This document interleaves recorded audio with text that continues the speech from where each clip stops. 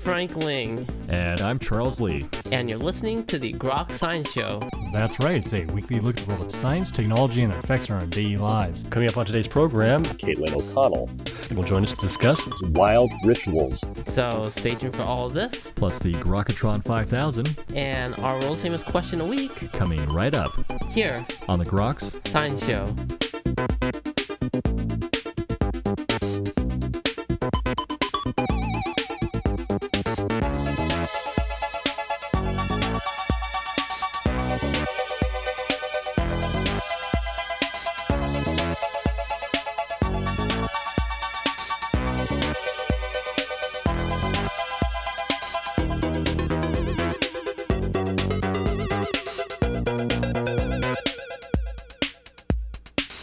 Welcome back to the Groks Science Show. Well, in the animal kingdom, the number of interesting behaviors may include rituals that can teach us about ourselves.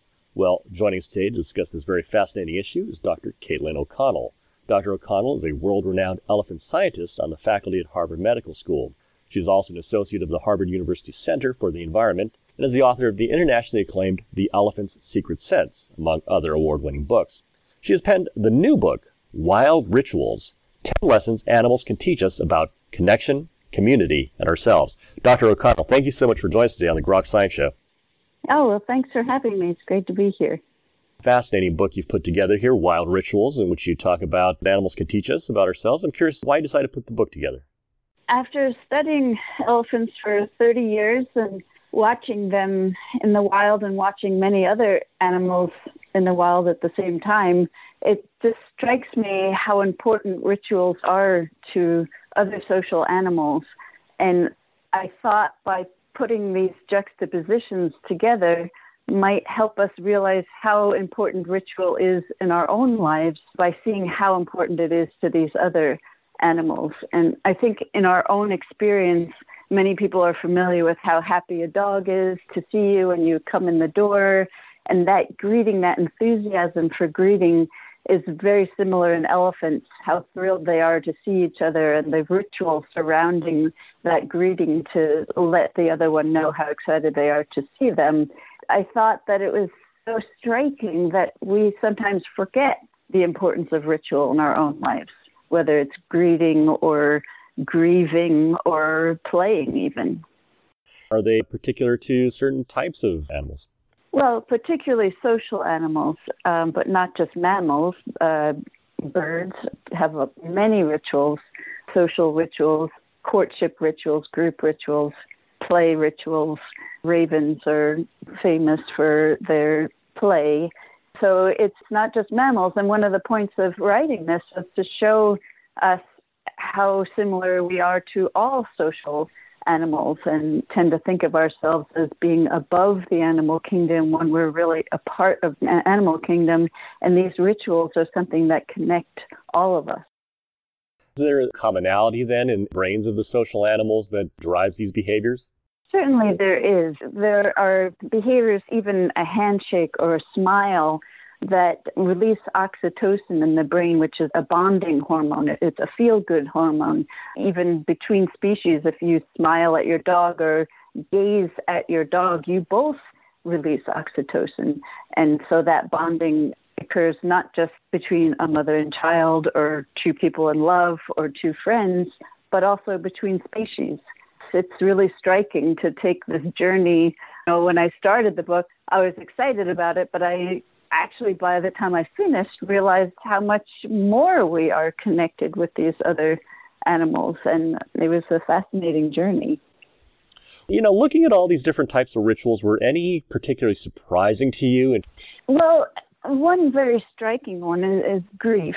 There's been a number of books and essays and studies written about how other species grieve.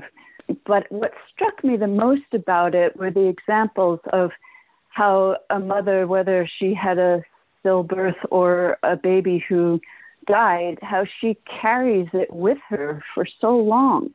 And it's something that very terribly sad thing to think about, but it's actually good for people and other social animals to take that time to grieve, and that carrying for other species. There's examples in elephants, chimpanzees, dolphins even.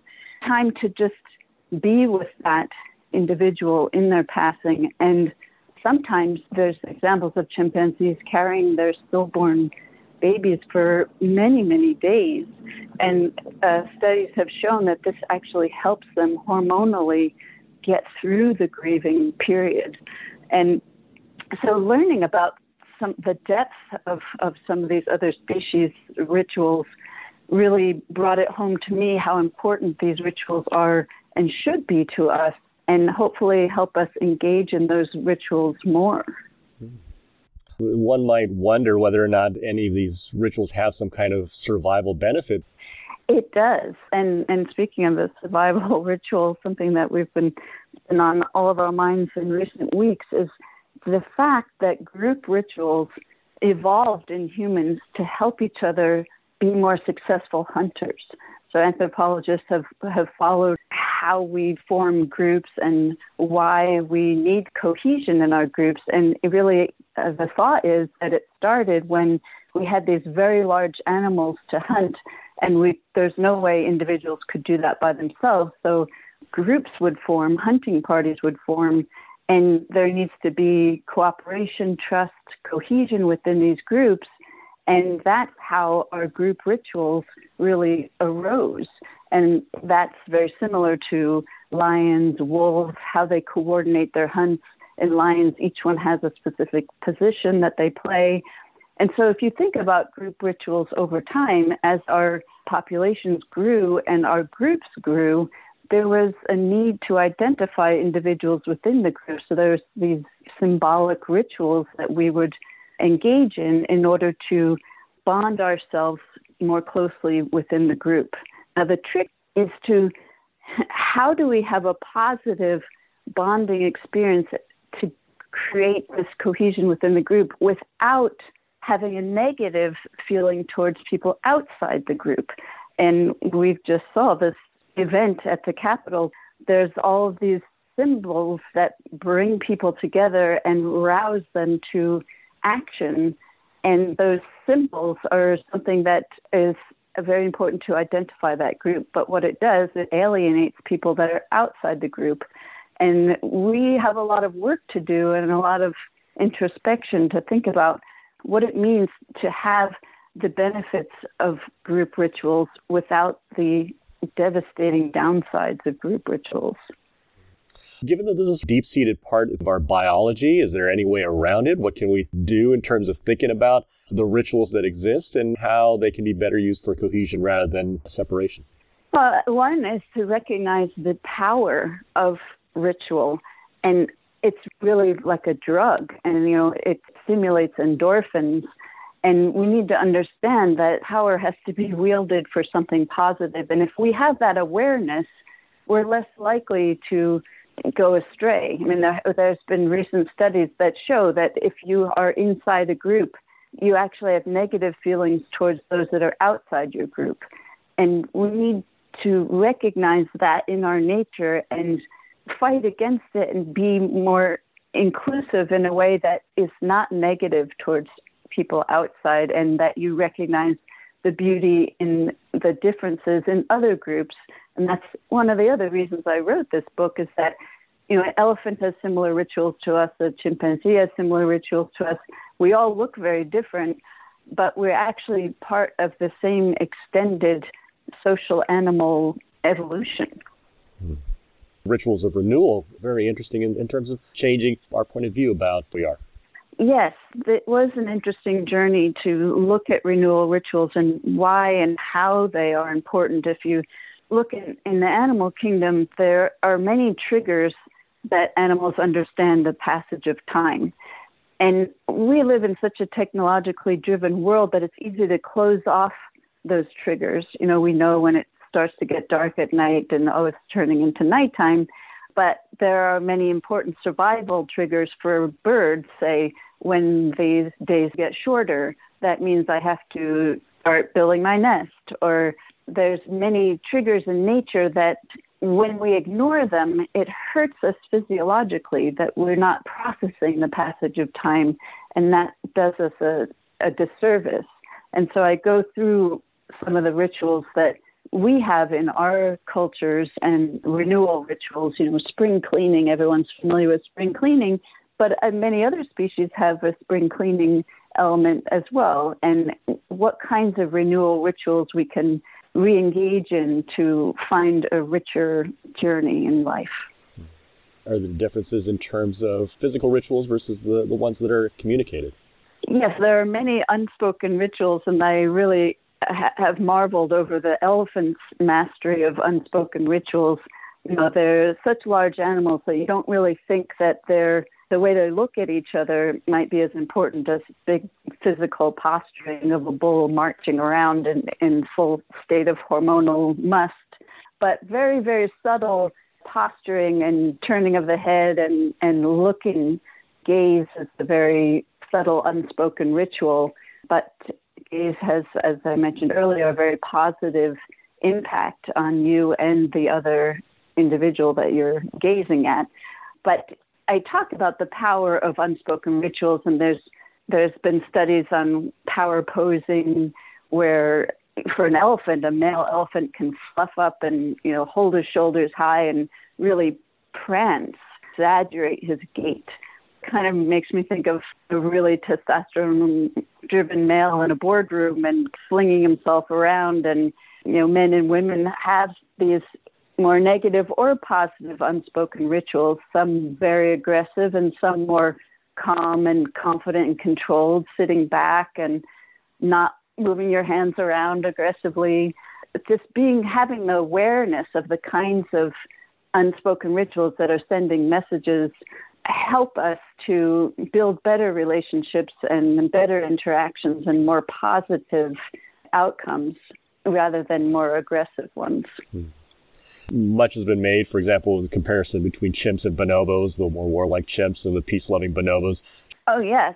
Chimps are our closest relatives, and we can learn a lot from even the difference between chimps and bonobos and the choices that are made, that bonobos tend to be have more peaceful, affiliative solutions rather than aggressive solutions. And they do so many things that are so similar to our own rituals, even to the point of looking each other in the face and kissing on the lips, bonobos do. And that it's just so striking.